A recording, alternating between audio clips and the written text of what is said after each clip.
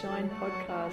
Relatable neuroscience. Relatable neuroscience, and also nuggets of neuroscience that people can take away from listening to our podcast that they can apply to their life every day, just to make a little bit different, be a little bit happier, maybe a tiny bit healthier, because as we know, it's those little steps that you do every day that make things a little bit better.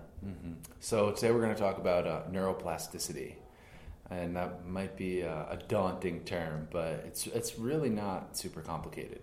So Selena, why don't you break down what that means?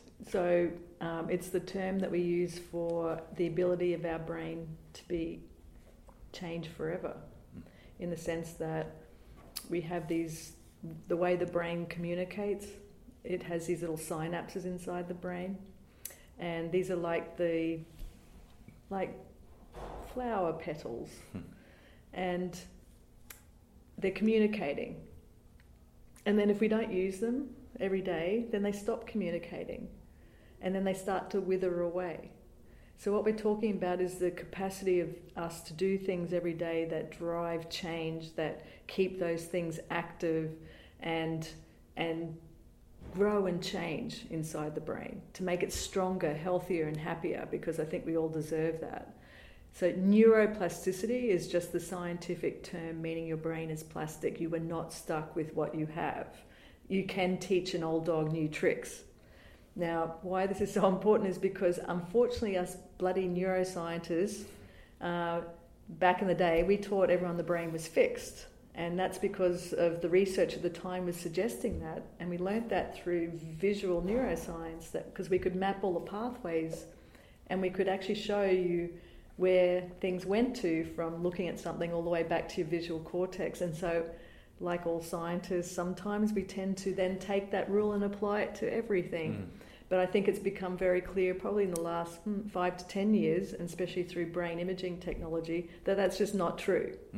And we could go on with 100 examples of people that have really, really made massive change inside their brain. And I think the most relevant one right now would be David Goggins, who's been doing it for a long period of time. For those who don't know, David Goggins released an incredible audiobook, if you haven't listened to it, and just a book, of course, but what they're doing with audio is really impressive. Yeah, it's called Can't Hurt Me, and it's like an audio plus a podcast plus a show, all wrapped in one.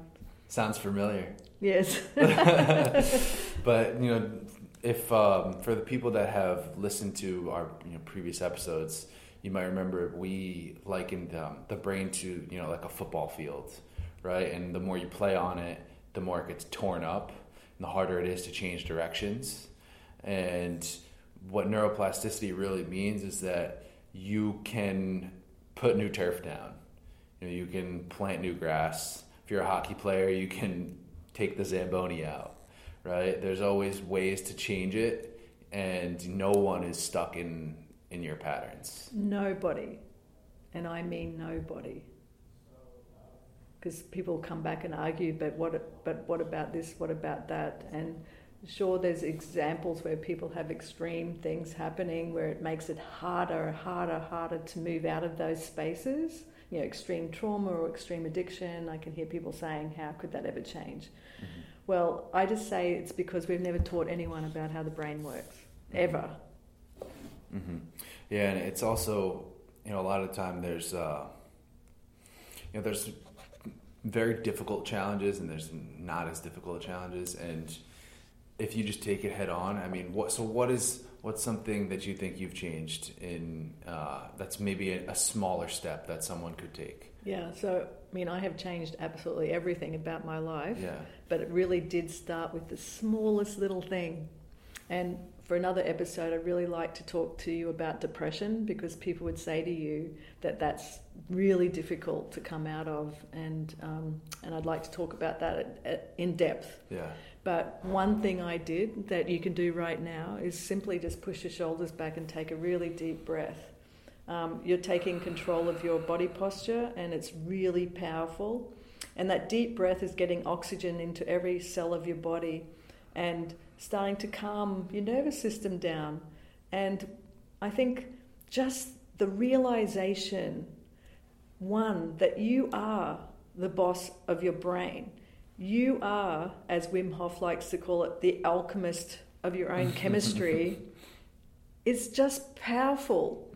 And the day when the crystal ball went off, even though it took me 25 years of studying the brain for it to really, really go off, was the day I recognized that I was letting the brain control me and that I can actually get in control of it. And it was by taking the baby steps of doing that little thing, taking control of your body posture. What are you thinking when you wake up? What are you doing when you wake up? Becoming aware that you're letting that thinking pattern take control when you can actually take control of that thinking pattern, for example. So for someone who's like, Selena, I'm not a neuroscientist. You know, I don't understand the brain as well as you do. I can't see these things so clearly. I mean, I'll speak to my own personal example. So clearly, I'm not a neuroscientist, and I went through college, went through high school, thinking I would do something fairly academic, whatever. People have been telling me you're going to be a lawyer for your whole life, and actually, if my mom's listening, she'll say you're going to be a judge, and I'm not opposed to that. But what ended up happening was studying for the LSAT after college, to appease her and for my own, reasons, and ultimately just took the test. It's like the middle of June. It's really hot and like you're sweaty. I remember this moment actually, looking out the window and seeing two people just walking by like a really nice green bush while I was just there inside the dregs of a community college in Rhode Island. And I was just like, what the fuck am I doing? And finished the test, did everything you need to do, and did fine. But the next day, I took a plane to Cuba, Havana, and just spent, a week and a half there exploring on my own and speaking Spanish as well as I could. Why did you pick Cuba? Well, that was not a smashing mindset moment. That was just, I'd been wanting to go to Cuba for a long time. There's a lot of history there, and it was very challenging. So can I ask you what happened during that LSAT that drove you looking out the window, seeing those green bushes, wishing that was you? Mm-hmm. Can you think of what it was? I mean, probably just years of enjoying being outside and not... Was there any thinking around, oh my God, I'm going to have to do this for the rest of my life? Probably. But maybe I didn't think that aloud to myself, but it was more so, I'm not a standardized test taker. That's just not, I don't have the patience for it, and like to read what I want to read and what a human has told me to read rather than a block of paper. So it was just very disenchanting. So you didn't feel like you were in your flow? No. In that moment? No, I love the concept of flow, which we should talk about that in a podcast. I was in the opposite of flow. Yeah. And then in that trip, I remember, so I really enjoy doing photography. So I remember being in this gorgeous city that was like, it was half city, half jungle, really. And just had my camera and was just like walking through, there was like a waterfall next to me. And I like stood up on the ledge and took a picture of the waterfall. And it was the definition of flow. I snapped that picture and then realized you are like in a bliss moment right now. It was perfect. And then you kind of work yourself into like when you recognize flow, it's hard to stay into it. But I guess the whole take home for this thing is that you don't need to just sit in an office and work on mundane life affairs. It's something as simple as taking a picture out in nature can get you into flow and change your pattern. And flow is such a big word. Yeah. But just positive, like my friend has a company called Positive Prime, and she believes if you can prime your brain every day, which is what we're talking about, it's how you set your brain from the beginning. And you said, what's one thing I started to do was just that, but not with the camera, but with my eyes. So what I got out story? of bed and there was a waterfall near my apartment, And I just want to let you know I couldn't get out of bed for a while. So the first step I took, once I really got it and worked out how to rewire my brain, that I had to rewire my brain, there was no other solution except for awful ones, I literally got out of bed and went and looked at a waterfall outside the apartment. That waterfall used to look grey, and it did for a long time. But I just literally used my eyes to look at the water. Water is very powerful. And this is just a small step. I'm not trying to say this is by any stretch a cure or anything. You just ask, what are some simple steps that people could take right now to start to the rewiring process? There's and in that spirit too, I'm reading this book called, or it's by Keith Johnstone. He teaches acting classes, writing classes. He's a very interesting individual. And one of his like practices that he does is he tells you to just literally look around. You can do it right now. And like we're in beautiful work-wise space right now. Full of entrepreneurs. Trying to smash their mindset. This place is exceptional. There's like nature everywhere. There's like bushes and it's real plants and everything. Tents. And most people are out by all of these spaces. Yeah. Oh yeah. Everyone wants to be in the community. It's a really special place. But I'm looking at like a green paneling, right? And you actually, it's green, sure. But what is it really? So it's like made of paper mache, and there's like little ridges and it's like slightly bumpy, not super smooth, like almost like sandpaper.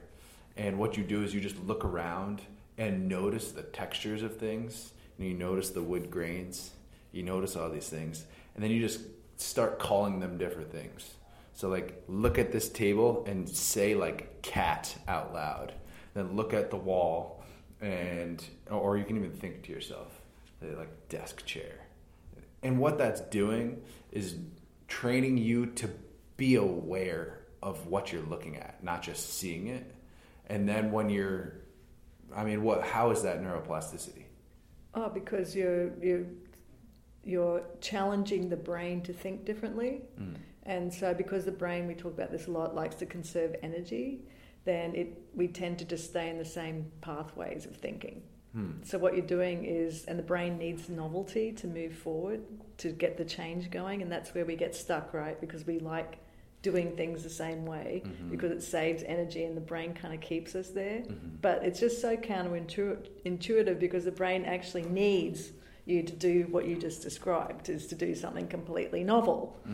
So that's what you're doing. You just basically, and you get a little hit of dopamine when you do that, because it's challenging, and the brain needs challenge, and neuroplasticity is all about challenge, really. And it's also about being comfortable with being uncomfortable, which we don't like. We resist that at all elements of as much as we can.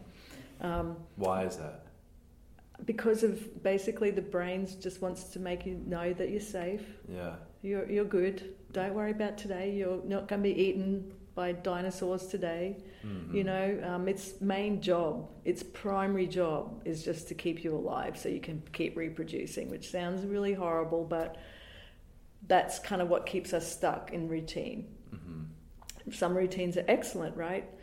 Because that's how you get expert at something. You keep repeating it day after, which is neuroplasticity, right? You're getting better at something and better at something, and that takes daily practice. But then if you end up like taking the same route to work every day, then eventually that becomes so routine that your brain's not even thinking. So you don't even know how you get there, right? Right. So in my example is just like you, I was a pharmacist and my father was a pharmacist, and I didn't really know what I wanted to do with my life, and my sister hadn't got ill at that point.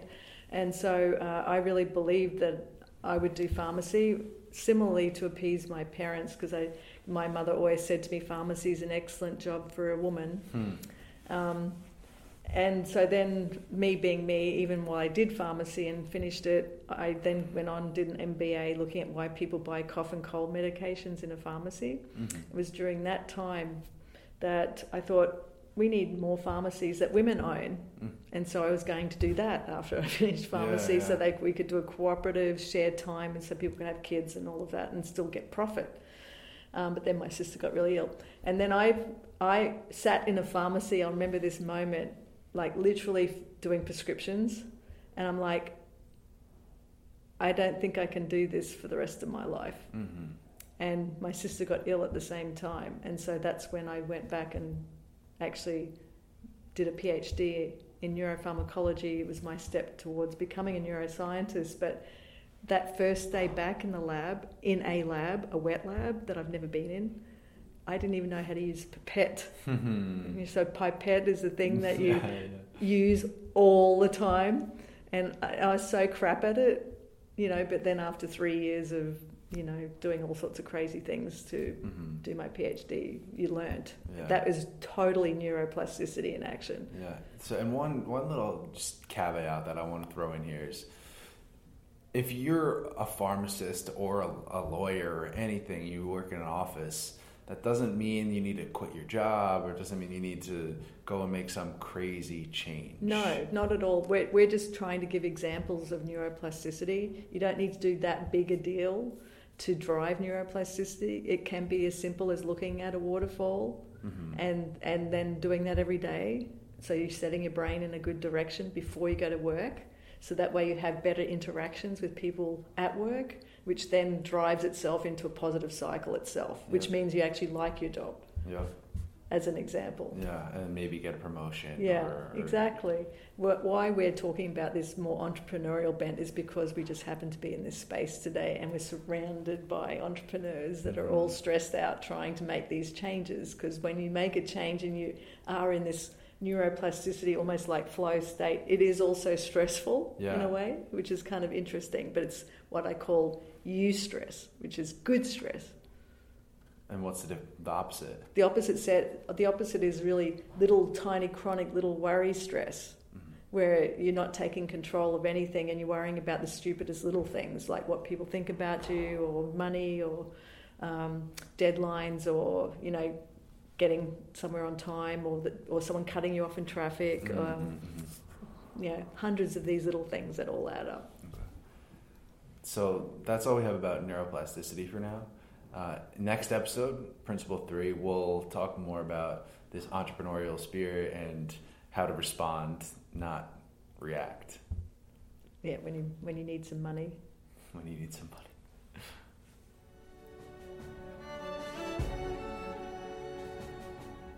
This episode is brought to you by WorkWise.